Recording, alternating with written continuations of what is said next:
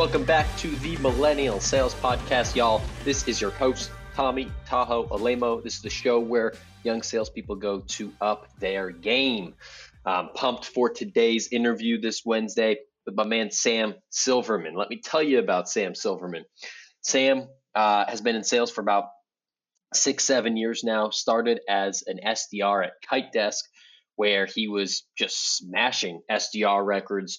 Went to be an SDR at Outreach, which as a lot of us know, is really the place or one of the places to go be an SDR. Smashed more records there for about a year.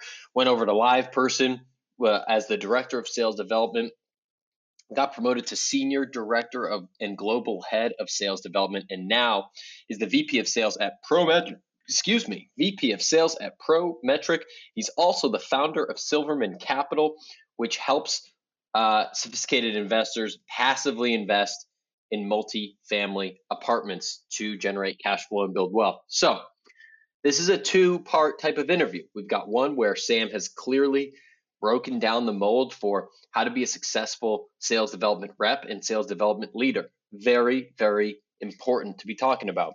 There's another part where Sam has built this foundation in this business around real estate investing. We talked about this on this podcast that salespeople, we have a huge fluctuation in potentially what we can earn and what we will earn.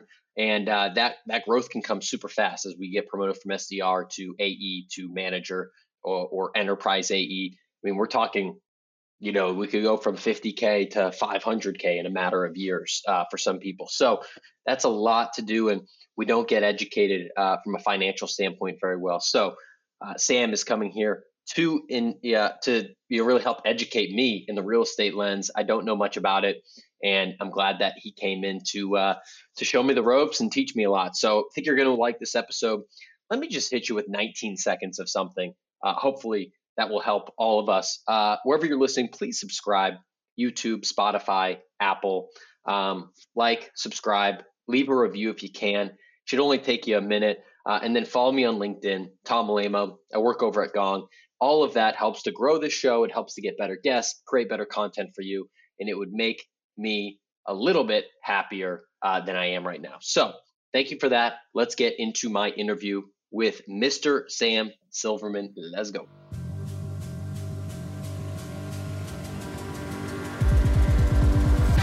All right. Next up on the podcast, we got Sam Silverman. Sam, what's happening, man? Tom, how's it going? It's going well. I'm out here in beautiful Indianapolis, about to get the Snowmageddon, they're calling it, that I know that the Northeast just got. So ready to get snowed in and just work on the podcast, I guess. How about you? There you go. Yeah, we had our annual cold front in Tampa, so it woke up and it was 35, 40 the last few days, and people absolutely freak out, right? When you've seen things sub 60, people have full parkas and hats and gloves, and now it's back to normal, right? I think we're in the 70s today again, so we get our 2 brief weeks of winter and we're back to being overly hot again. Yeah. Are you? I don't think you're, or I'm not sure if you're from there, but are you a Bucks fan, a Tampa Bucks fan? So I'll watch football. I'm not a huge football guy, honestly. I'm a diehard Knicks-Yankees fan. So I grew up in Brooklyn, New York. Football more so Bucks than Giants or Jets, just because I started watching more so being down here. But I'm not a huge football fan or football enthusiast. Like I'll watch it if it's on, but I don't follow religiously at all. Knicks-Yankees, though, I rarely miss a game. My girlfriend knows way too much about those teams just because it's on in our house legitimately every day. So. I mean, between those two sports, you don't miss many months of action. It's pretty much covers all 12 months. I was asking just because I'm a Boston guy and diehard Pats fan, and so seeing TB12 hang up the cleats as of yesterday, I didn't know if that was affecting you at all, but it's definitely affecting me. It's affecting my performance today. I just want to let everyone know I might not be as sharp on my game because Tom Brady has officially retired. Yeah, he definitely had a good run. There are all the memes now of Aaron Rodgers doing the same thing, especially with the vaccine mandates and just Florida being, very, very open relative to other places, like Boston or places in California or New York, when looking at how they've handled COVID. So I can definitely see a situation like that panning out well as well. You're saying people are saying he's going to go down to Tampa? I mean, after all the vaccine mandate stuff, potentially. Yeah. When you look at the last 2 years, Tampa's a top few place to be right now. It's Florida, Phoenix, right? Areas that have a little more leniency, a little more scientific backed data. We can get into that too if you want. But yeah. Tampa, just while we're on the topic of Tampa, what is it like down there? Because I am seeing more like tech companies put hubs down there. Like I think Outreach did. I think maybe Drift did. I feel like I've seen a handful of others, and to me it just so you're seeing a lot of companies now have an office or kind of like an HQ2 in Tampa, in St. Pete, which is about a half an hour from downtown Tampa. Yeah. You're seeing a ton of development here, right? Like if you look at it, kind of going from take the bets recruiting compensation scale, right? You had tier 1 cities, right? Your Californias, your New York, or San Francisco's, like areas like that. Your tier 2 cities of like, or tier 1B being like Boston and Seattle and places that were kind of like range of compensation. And then kind of like Carolinas and Austin, like a tier 3 city. Tampa wasn't even on the map at all, right? This is 5 years ago. Now I'd say we're borderline a tier 2 city in terms of the growth we've seen. Like you look at Florida the last year, we've had 250,000 people move here in terms of their residency in the U.S., the highest in any state per capita. And then you also look at just Tampa in general. I think about 200 people or so a day moving to the Tampa MSA. So we've seen real estate prices go through the roof. We've seen rents go up in an insane way. But I think the infrastructure here is starting to become more and more developed, which is awesome, just because personally I have no desire to leave here. And it's nice that it's becoming more and more of a city, especially being from New York, which I'm sure you're familiar with Boston. Like there is everything you want within a few mile radius of where you are. So Tampa's not anywhere near there yet, but it's definitely becoming more and more of an actual city versus a retiree type town, which people thought of it as, when I first came down here 10 years ago. Yeah, that's awesome. Yeah, I feel like there's a number of those types of cities that have been popping up in the last, I feel like 5 years, but especially with COVID. So it's great to see the expansion down there. That's exciting. You're ahead of the curve. So I want to get into a few things with you. We're going to spend a lot of time talking about what you're doing in real estate and investing and things like that. But I do want to give a baseline of your sales career. And it looks like you've grown, title wise, just up the ranks so quickly. I'm curious, I think your first job was an SDR at Outreach out of school, if I'm not mistaken. So I'd love to just hear second why job, you got so second How'd you job. Get into it? My first job was I applied on a job board accidentally to like a super small startup based in Tampa. Okay. And luckily, it's 30-ish people, give or take, at its peak, super small, like the epitome of a startup company. You think of it, right? People were, going out Friday for drinks midday. People were wearing gym shorts, right? Like it was a very, very startup type place. But I think the big benefit there was that the executive team had a ton of experience in exits, right? So it's more of like a passion project for them, which I credit a lot of this to my first CEO. I've now worked for him 3 times.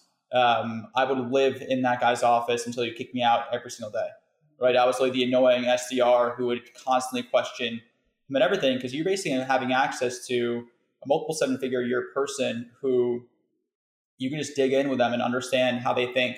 And sales in general is just super conceptual, right? It's not really, at least in my view, but if you study, you figure it out. Like that's how the school system is messed up today in my eyes, is that if you study, you get good grades, right? None of that shit matters. But if you can understand concepts and understand how people think, that's when you can start really changing both your sales career specifically, but then your income dramatically follows it. So started as an SDR there. The company actually ended up kind of closing their doors and selling the technology off. A bunch of us ended up going to Outreach. Outreach opened up an office in Tampa. Then I was there for roughly a year. There were 50 or so SDRs there. I'm pretty sure every month I was the top or second, first or second person in performance every single month. Overall, highest performing person during my tenure there. It was a great place to go be, but there was also a place that was kind of capped out on builder type roles. Right, there were a lot of great promotions that were available, right, going into management, going into B&AE, but a lot of those roles in a company like that, you're part of a system, right? You're maintaining a process that's already built, and those are great roles for some people, but not for me. Like I like building and breaking shit. And builders, it's worth way more to go build or turn something around. But two, it's also just more fun. So just to interrupt you, how big were they at that point? Like, how big is it in your opinion to where those builder roles are slowing down? I think it doesn't really, I don't think company size dictates it. I think company maturity. Okay. I think outreach was always in a really good spot in terms of, sales process, especially in the SDRs and sales world, right? Because they were selling to salespeople. So for them, they had a lot of those things built out with executives taking kind of step down roles to go there, betting on the upside, which will hopefully pay off them this year at some point of the company, right? So people taking less senior roles to go to a place like that to be part of something, which is awesome on their part, being able to recruit in that way. So it was less about the company size and more about the maturity of the sales organization. Yeah, got you. And then tell me about what's your move from there? So you're obviously killing it there. You're probably on a path to a promotion as an AE or an SDR manager, but decide against that and to go maybe down a different route. So walk me through how you find the right builder role. So I was actually out in Seattle as well at the time. So I moved out there for 6, 7, 8 months at the time. Yeah. And my old boss calls me, he was my CEO at my first, the company before Outreach. And he landed at a public company where they were $300 million in revenue, give or take. And they didn't have SDRs ever, right? If you would have asked me, do you want to go manage SDRs ever? I would have laughed at you and said, absolutely not. And he's like, hear me out on this, build the team. And the reason why it was so appealing is that if you take, for example, an SDR manager role or head of a sales development role at a startup type company, you grow according to how the company grows, right? You grow by getting more headcount, the company gets funding, etc. This company, they had 2,000 employees, 1,200 employees, whatever it was, a lot of employees globally, and no SDRs, right? They're really built on marketing events. They were built on referrals, really built on getting massive clients. They didn't really have the volume piece of it down yet. So for them, it was more so if you build it and produce, right, you will have basically unlimited resources to go scale. Long story short, we built the team basically from scratch as the first person in that organization to about 65 people globally. And I think we got to that point in about 15 months. Teams in Tampa, New York, Berlin, London, Melbourne, Japan. So we had a global group. For those who think a global role is really sexy, wait till your phone starts pinging at 2 a.m. and at 6 a.m. the next morning, right? So always keep that in mind as kind of what you want your life to look like. It was an awesome experience in terms of promoted a ton of people into leadership roles, into AE type roles, global experience in terms of meeting other people, right? The balancing cultures, and definitely do some due diligence if you're going into a new place, right? That was a learning experience for me going into parts of Germany. Right. So understanding the culture before you go somewhere just gives you a massive leg up in doing so. Something I wish I should have prepped for more on my end prior to that. What happened in Germany? It was just more so nothing bad, but it was just more so understanding the culture of how people interact and kind of where they're from, and that side of it helps you better get along with people much quicker.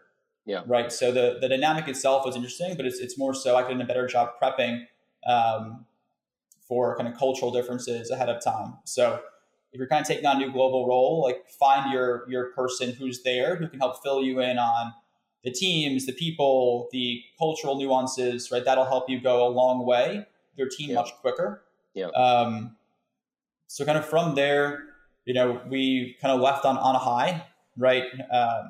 We started the stock price at $16. We left, it was in the low 60s. Nice. So it was a really good run overall.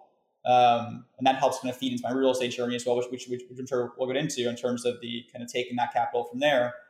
But from there, my same boss reached back out. He actually left after a period of time to kind of where I am now. And now I lead the mid-market sales org and the global SDR team here at Prometric, where it's not as big of a team in terms of the number of people, but it's a team of kind of higher level people as well who have been here for a while, which is a really nice experience in a very different industry, right? Yeah. It's not super sexy high tech. It is much more so a tech enabled, / services type company. And they're an older company, right? So they've been around for a while and been super profitable the entire time, where it's much more so efficiency matters and competitive takeaways matter. Whereas a lot of other companies, it's much more so just you have greenfield and you have a lot of money to go spend, go. Right. Yeah. So it's a bit of different kind of structure being private equity owned. So, one thing you mentioned at the beginning of the show was talking about, the skills that result in the real world of like understanding concepts and applying them to your life or to your career versus, here's the lesson, here's the test, remember these definitions and you're going to pass the test. Could you walk me through, because when you left Outreach, you would never led a team, then you get into this scenario and you're talking about building from the ground up, talking about building in different, regions internationally. Like, how did you learn those concepts? Was it, by reading? Was it by connecting with other people? Like, how did you figure it out? Honestly, you figure it out. So like my take on it, if you're young in your career, find someone who'll give you opportunities to punch with your weight class. So I use the example often, right? Say you're a 6 out of 10, right? Just say you're a 6, and then say you get put an opportunity that requires you to go be an 8. You go figure it out, you're now an 8, right? So I think it's really important by earning credibility and trust with someone who's higher up who will give you those chances to go do that. Right? I think that's the number one career stall of people is that they never get chances to go put themselves in a situation where they have to then grow because of it. And that's partially their fault, partially leadership's fault, but mostly their fault of not positioning themselves well for leaders to then give them more responsibility and trust. Right? So like it's really important not to just go hit your number, but also show you can think like an executive. Where I think that piece of it matters a ton. Right? Like for example, think of an SDR who's fighting about a qualified meeting for their comp. Right. But not understanding this is not a freaking deal any way you put it. Right. So like, I think having that take on it and being able to think holistically about the organization first versus personal gain, you can balance it out in a way that show you understand that. That's probably the quickest way to get more opportunities in doing so. Yeah, that makes sense. So you alluded to this a little bit before, but so when you left, was that at LivePerson once you left there and that's when you got into the real estate game? Or maybe walk me through that. So I actually got into it while I was at Outreach still. Okay. Yeah, so we were still early in Outreach where the SDR commissions were very, very, very high for the industry. The comp plans were, most places I've gone, they've changed the comp plan after I've left, just because they're kind of caps on what they want you to earn in that plan. But yeah, I started realizing quickly that, I understood the concept of passive income, right? Things that you can go buy to pay you consistently when you're not putting time into it. I started in single family homes. Single family homes are not passive, right? You're, finding deals, which is a pain in the ass. You're managing a property manager, which is just not fun to go do. And it's a lot of transactions to go build a portfolio. So like my take on it was, okay, I'll keep buying these houses. I'll buy 3, 4, 5, 6 houses a year, and then I'll pay them off, and then I'll be able to live off that. And the amount of transactions and time spent that you're putting into it just wasn't worth it for me. I think the biggest thing that I found was that each house they makes $200-$300 a month, right? That was fine, but you have a tenant leave at the end of the year, you're totally wiped out in terms of your cash flow for that year. The biggest thing that I realized, if you think about say you're a mid-market sales rep, right? So they make $200,000 a year, half base, half variable. On that plan, their quota is $1 million. Right, they make $200,000 if they sell $1 million in deals, right? But if they sell $500,000, they probably make themselves $130,000. But if they sell $2 million, they probably make themselves $400,000. Cool. So that swing, I'm kind of thinking about it that way. Even though I didn't really have a true AE type role, it was similar in sense of upside versus performance, where that headspace that was going towards managing a tenant for $200 a month was not worth the trade-off of potentially performing less well in my current role because the cash upside was so much higher. But I think people get so focused on making 2% or 3% on a deal or an investment when their portfolio is so small, those dollars are so nominal that doing well in your day job is the quickest path to like actual financial freedom or having the optionality of going to do what you want, especially in a sales type role. Let's take a step back. And then we'll get more and more detailed into this. But for the folks that are maybe at the beginner level, like what has you so interested in this in general? And like, how would you define, if it is financial freedom, like how would you even define that? So I think financial freedom, like to me, is the optionality of never doing things you don't want to do, right? Like building a life, like actually by design. Yeah. I came from a household where I had to help my parents financially for a long time, right? In terms of growing up that way. So a lot of issues in the household always stemmed around money, right? Fights in the household were always around money. So for me, I'm like, okay, if I can get this out of the way, right, where money just isn't part of the conversation ever, you're removing one of the biggest hurdles you'll have in life, right? A lot of tension, a lot of fights, a lot of just animosity is built around money or money-related issues. So if you remove that barrier from it, your list of issues you have in life just dramatically gets cut. So that was the first part of it. And then the second part of it is I'm not someone who works well for other people, right? Like I ask a lot of my managers, I'm really difficult to manage just because I have a tendency to not listen to what they say, to not do what they want to do because I can go figure it out myself. Like I was always that kid in math class growing up that I get the right answer and I wouldn't show any work. I get into fights with teachers just because they want you to show work because everyone else needs to go show work. So I think it was a way of freedom from just not doing things you don't want to do. Like one of my biggest fears in life is like you look yourself at 55 years old and you're working a corporate job.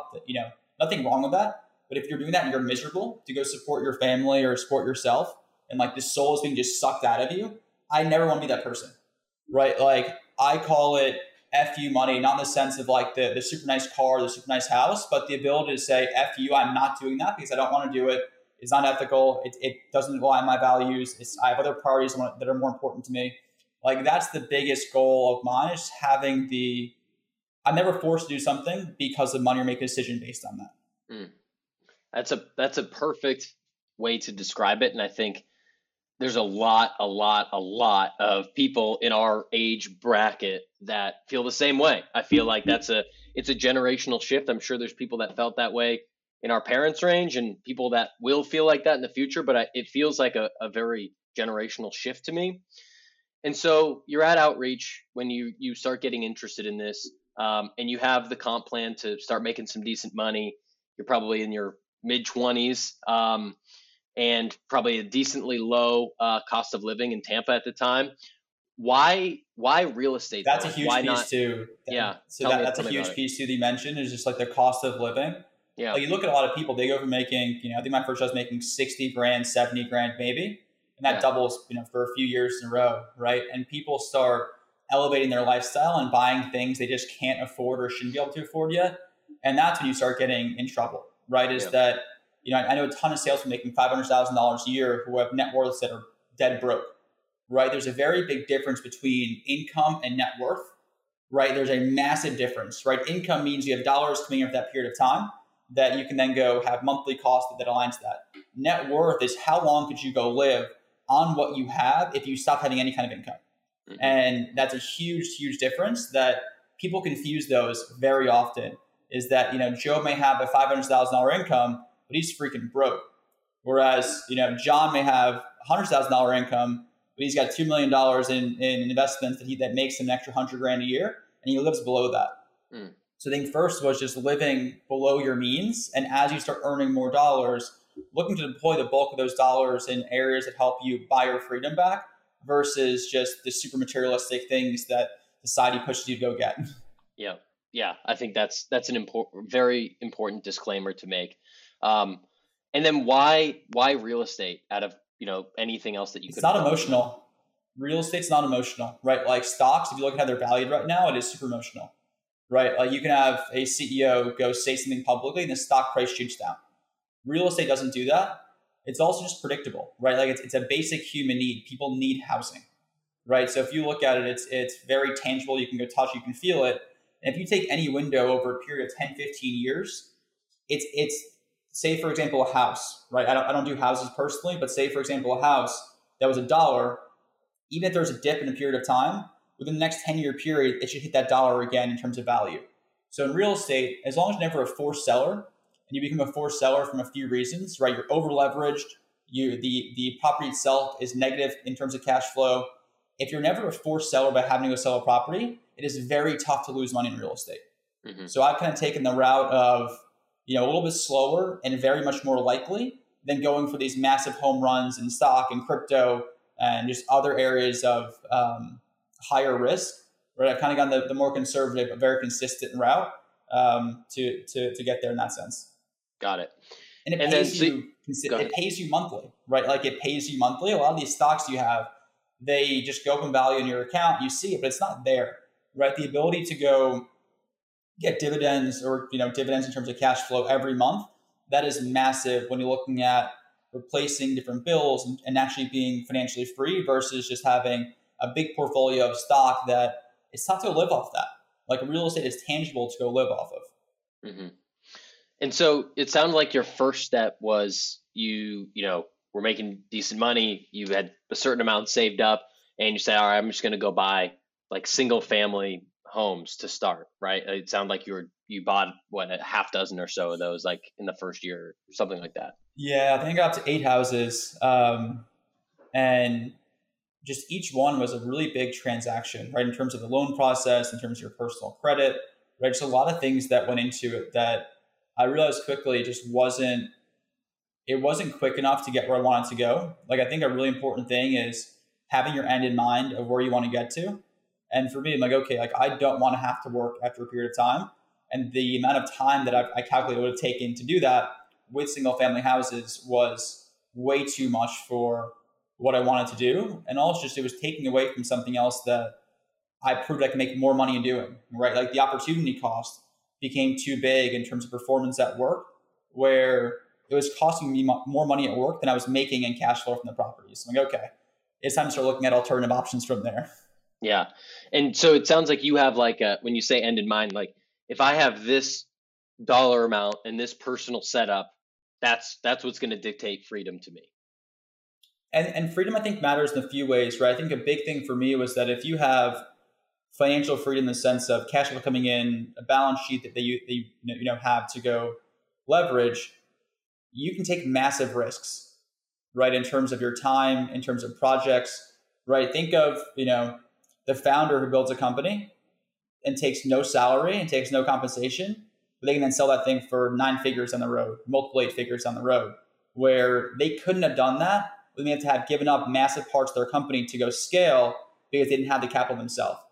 So I think just parts that allow you the flexibility of, one, doing what you want, then 2, once you're stable, you can go take massive, massive risks, right? In terms of projects and in terms of working for equity, right? If you look at any compensation plan, if you ask for your compensation all in, can I go back to the AE example, right? Say, for example, you're a commission-only sales rep. You might get yourself 20, 25% with bonuses on top of that. Whereas if you're a base and variable compensation, you're probably 8 to 12%, maybe a little bit less. So once you kind of hit that equilibrium point of hitting your number, your comp exponentially goes higher being commission only. Yeah. Right. And think about going to a sales interview for a job. If you say you'll be commission only, you want a higher rate, I don't know a single company that wouldn't hire you if you're competent. Right. So like it gives yourself more leverage by taking that risk of, if you don't perform, you don't make anything. If you crush it, you will make so much more money by doing structures like that, or taking it in equity versus, cash compensation if the company pans out well. And you can go take those bets of like true home run type bets then.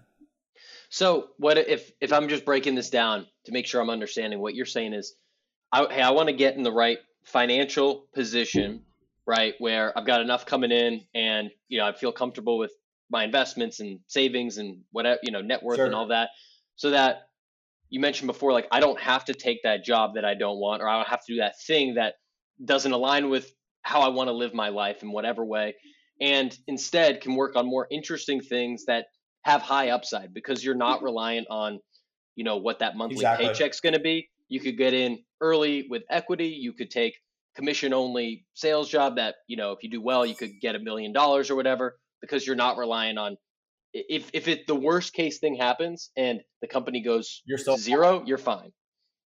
Yeah. And that's a big part of it too, is like putting yourself in a position to go take risks, where if you're just getting by, or if you have a lifestyle that requires you to make a certain amount of money, you can't go take risks because you need to support yourself and those around you in that sense.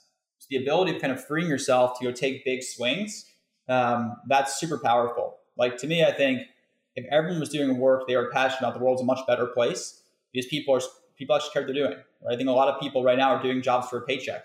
Nothing's wrong with that. But I think if everyone didn't have to worry about money and they actually worked on things they're passionate about, the world's a dramatically better place for people doing things that they truly want to do. right? Like think about, I'm sure everyone has this back of their mind, like something you do in your job that you love, something you do in your job that you hate doing. If you can do less things you hate doing, like my goal in life is never have a call on my calendar where I'm like, oh, I have to go to this thing. Like if that's a huge goal in life, is just to never have things that I don't look forward to doing. Yeah. Because I know I don't mind working more when I'm doing things I enjoy. I know I work harder. I work more diligently. I get excited about it. And that's just a gap, I think, in society right now. Is like people don't get to work on things they're excited about all the time. So part of it is it's not the money. It's more so being able to work on things you truly care about. The money naturally comes from there.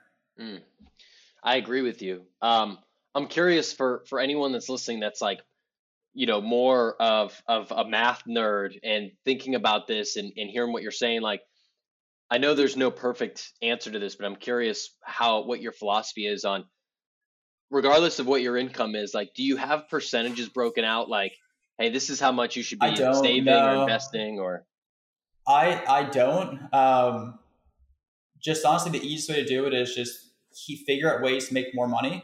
People will tell you to go save $5 for a cup of coffee. It's complete bullshit. Like it's so stupid. Sorry, like I'm very passionate about this, but it's go figure out how to make yourself an extra $50,000 a year versus saving $5 a day for coffee that saves you $3,000 a year, right? Like that, it doesn't line up.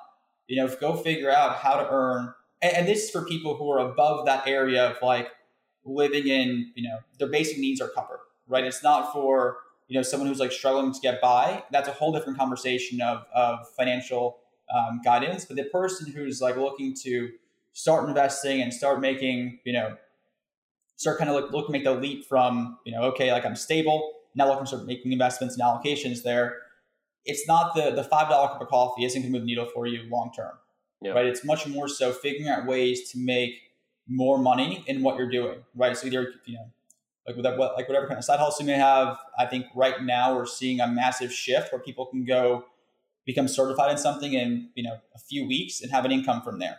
Where people can go push out content in a topic that they're passionate about and sell it virtually, right? There's some different avenues to go make income right now that your focus should be on that side of it versus how do I cut back, especially cutting back things that you appreciate, right? Like I'm not saying buy the car that you can't afford, like buy the necessities that you need to have.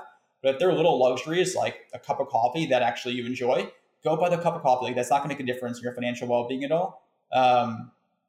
Like finding ways to make more money versus cut back, and cutting back with like novelties, not cutting back with, don't buy a car you can't afford, don't buy a house you can't afford, don't buy things that, dramatically hamper you in that way, but also figure out ways to earning more money is always the quickest way versus looking at how to save more. And my take on it too is like, if you are in a position where you're working your ass off and making good money and this and that, and you find yourself questioning that $4 coffee, then like there's bigger issues. Then what are you working so hard for? I can't even, and I find myself in that position because I can be too stingy for my own good sometimes. And I'll have some internal dialogue, be like, dude, are you serious? Like you just closed that deal last week, but you can't get a fucking Starbucks today. Like just give yourself a break. You know what I mean? Yeah. No, I'm the same way. There's a few things, like there's a lot of things I don't spend money on, right? Like I don't wear designer clothes. I don't buy, super, super nice stuff. I buy a car that I can afford multiple times over. But more so like convenience. I'll pay all day long for convenience. Yeah. Right. And I'll pay all day long for comfort. Like those are two things. And then food, right? Like I love going out to eat and doing that. But other than that, like I don't really spend much money in a lot of things that don't bring me future dollars as well. Like I get much more excited writing a 6-figure check to go invest into a project versus going to get a new car, right? Yeah. Like that excites me far more so. I'd also just have massive stress looking at a car payment like that. Even if I can afford it, like it still just makes me a little bit sick. Yeah, I hear you. Exactly. What advice would you give to people that are starting and are expecting like this, whether it's real estate, it's stocks, it's crypto? I feel like the biggest issue is always expecting like short-term wealthy, rich results versus long-term wealth. Could you just talk about the mindset there? So if you're looking at stuff that's short term, right? Like there are a ton of people I know who do well in the stock market and crypto. The shorter the term of a project you're looking at, the higher the volatility and risk you're taking on. So if you're younger, if you have disposable capital, right, like go for it in terms of your portfolio, but also understand too that the bottom can fall out of those things all day long, right? So consistently, if you look at baseball analytics, I'm a huge baseball geek, right? Like walks and singles over a period of time, if you never strike out, like you'll be in a really, really good spot to have a chance to win each game, right? So like as long as you don't kind of throw yourself on the bus where you can't keep going and looking at investing, yeah, like you really can't have a short-term outlook on anything. I think your strategy can flip as you get older. Like for example, I manage my mom's portfolio for her, and right now she's probably 3 to 5 years from retirement. So right now we have her money in some high growth type stuff in terms of our real estate projects, but then that flips once she retires to more of a cash flow type play, right? So kind of looking at understanding where you are, right? When you're younger and starting investing, you should not care about cash flow at all, right? You should much more care about growing your principal balance longer term, then flip it over to a cash flow play.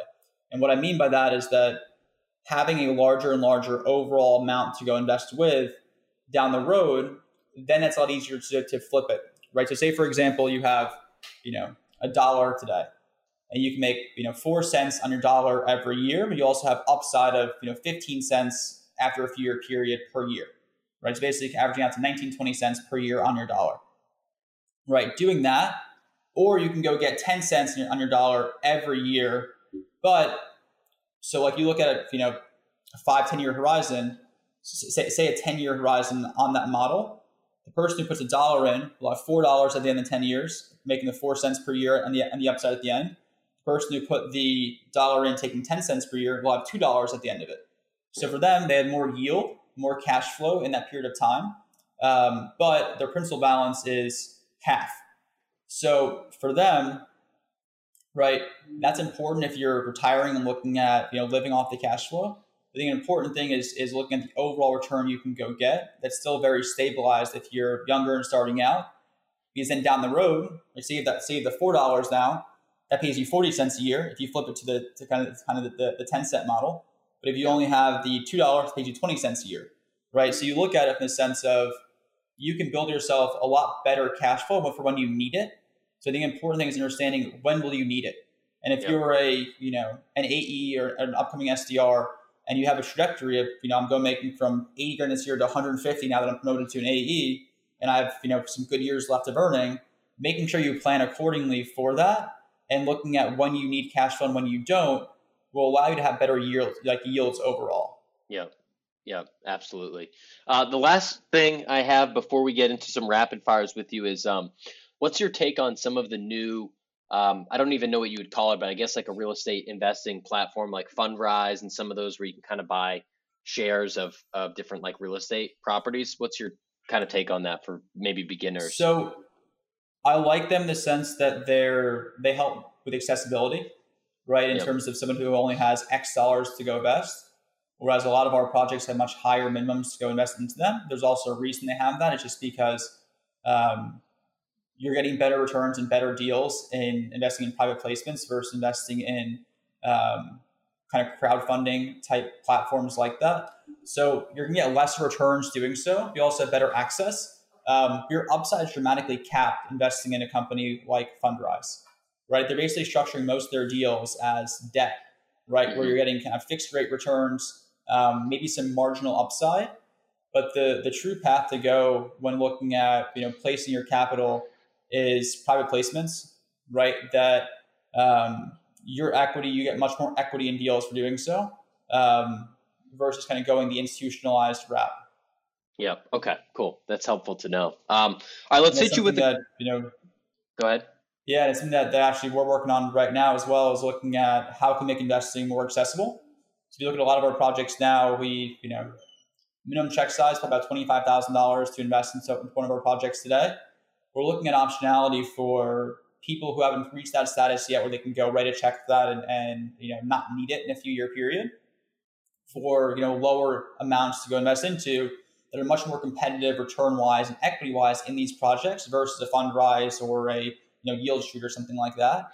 Just because I think it's really important for people to understand the optionality they have when investing versus having to go put money into just a giant system like that really is an investor first with how they structure things, right? It's much more of a technology platform versus truly a real estate investment vehicle for wealth and freedom. So why don't we talk for a minute just about Silverman Capital and about I know you mentioned a little bit there, but just like an overview of like what exactly you're doing in the market.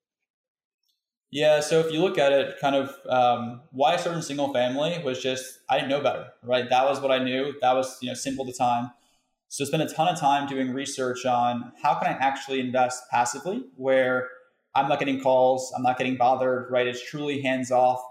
So what I found was syndication investing, right? Think of it as fractional ownership into a larger property, right? And these institutional properties where they're 30, 40, 50 plus $1 million properties that are very, very recession resistant, where you're writing a check for 25 to 50 grand, obviously more than that's fine too, into kind of getting a piece of ownership into a larger property. And the reason why I like larger properties is that they're valued like a business, right? So if you look at how you value them, kind of similar to a company, right? Where you have your EBITDA, right? Think of that as your net operating income. And then you have your cap rate, which is inverse of your multiple. So for example, if a building trades at a 5 cap, it's worth 20x the net operating income. And I can give an example of a property that we bought last year. It's a 104 unit property in Houston. And between pushing rents up and driving operational costs, we have roughly $200 per month of delta in that property. So $200 times 12 months, $2,400 per unit per year, times 104 units, about $250,000 of income, bottom income you can go push into that property. It's very systematic. That property trades at a 5 cap, which means that $250,000 is worth 20x in valuation. So effectively, you're taking a building that was $8.5 million, making worth $13.5 million when you're finished.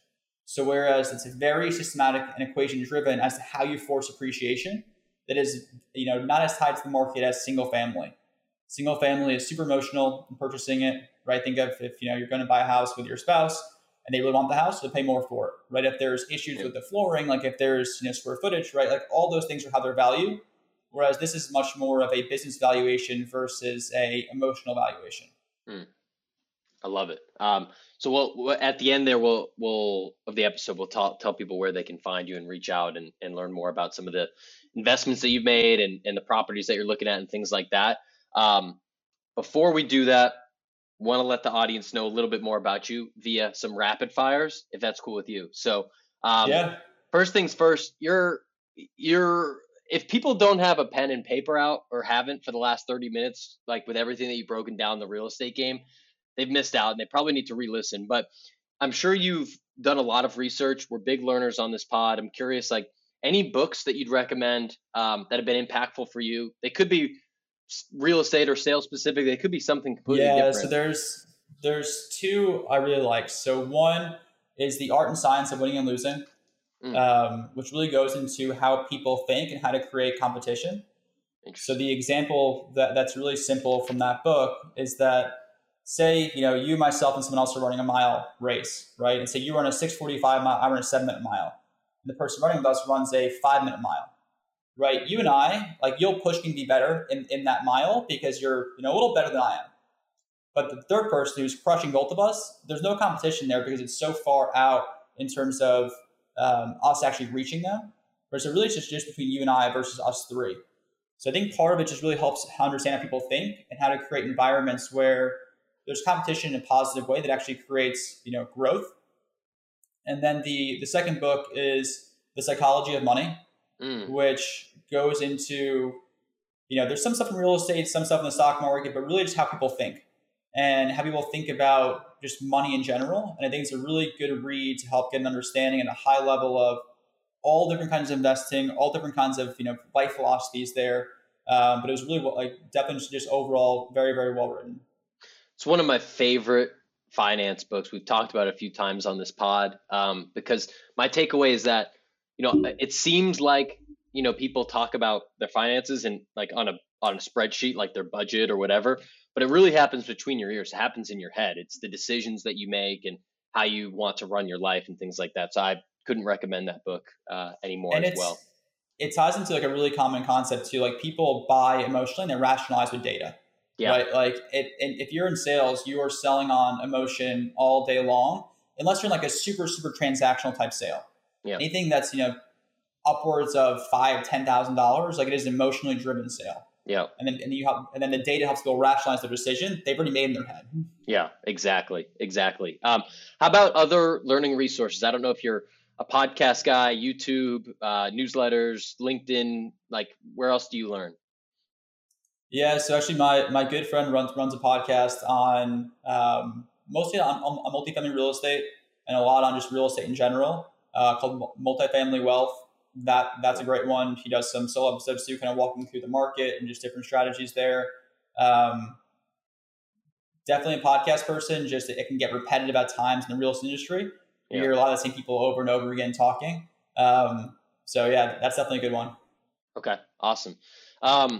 What goes on in the Sam Silverman headphones, like on Spotify or Apple Music or wherever, like when you're listening to tunes?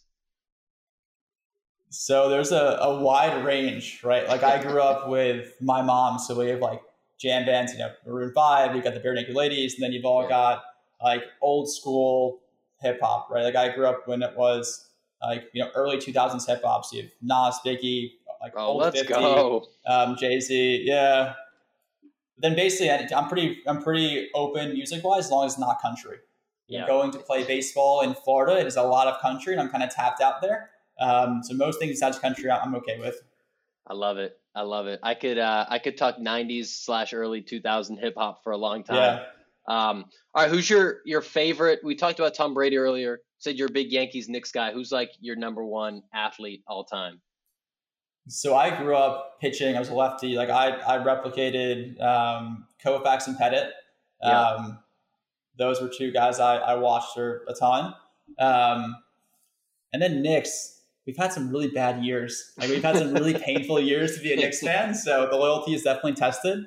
Like a pure entertainment value. Like I used to go to games as a kid, going to see Nate Robinson, who is 5'7" on a good day, in warm-ups was always awesome. But no, Knicks, we've been through some really, really bad years. I didn't know if you were going to drop like a Latrell Sprewell on me or something like that. That's like way back. Yeah. No, I definitely have a Sprewell jersey in my mom's, in like my room in my mom's place still. That's great. Hilarious. Yeah.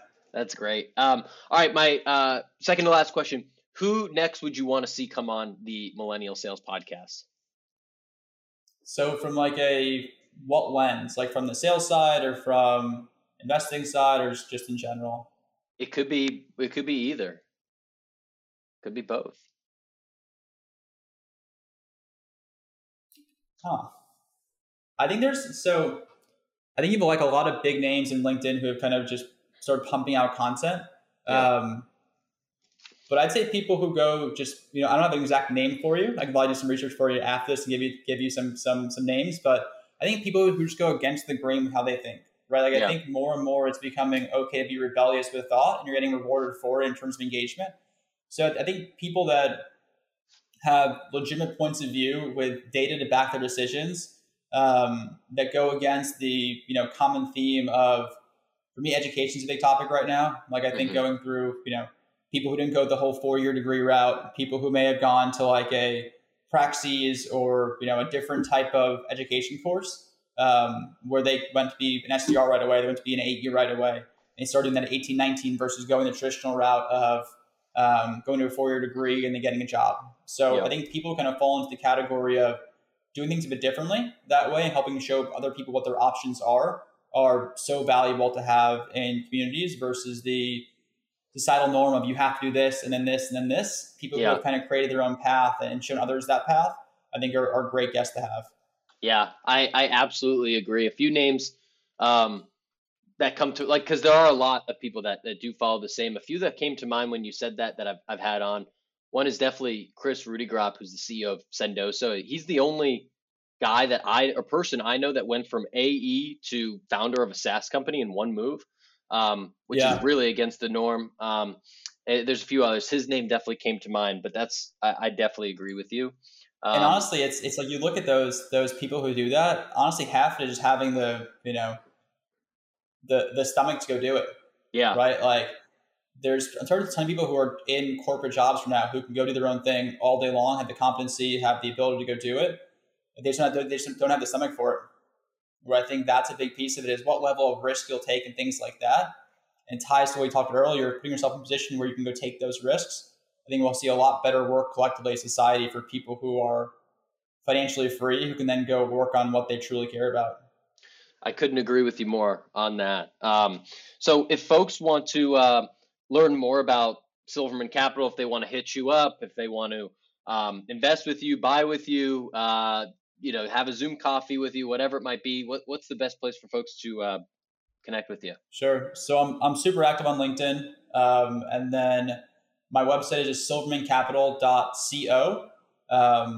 My cell phone number is 917-575-3523.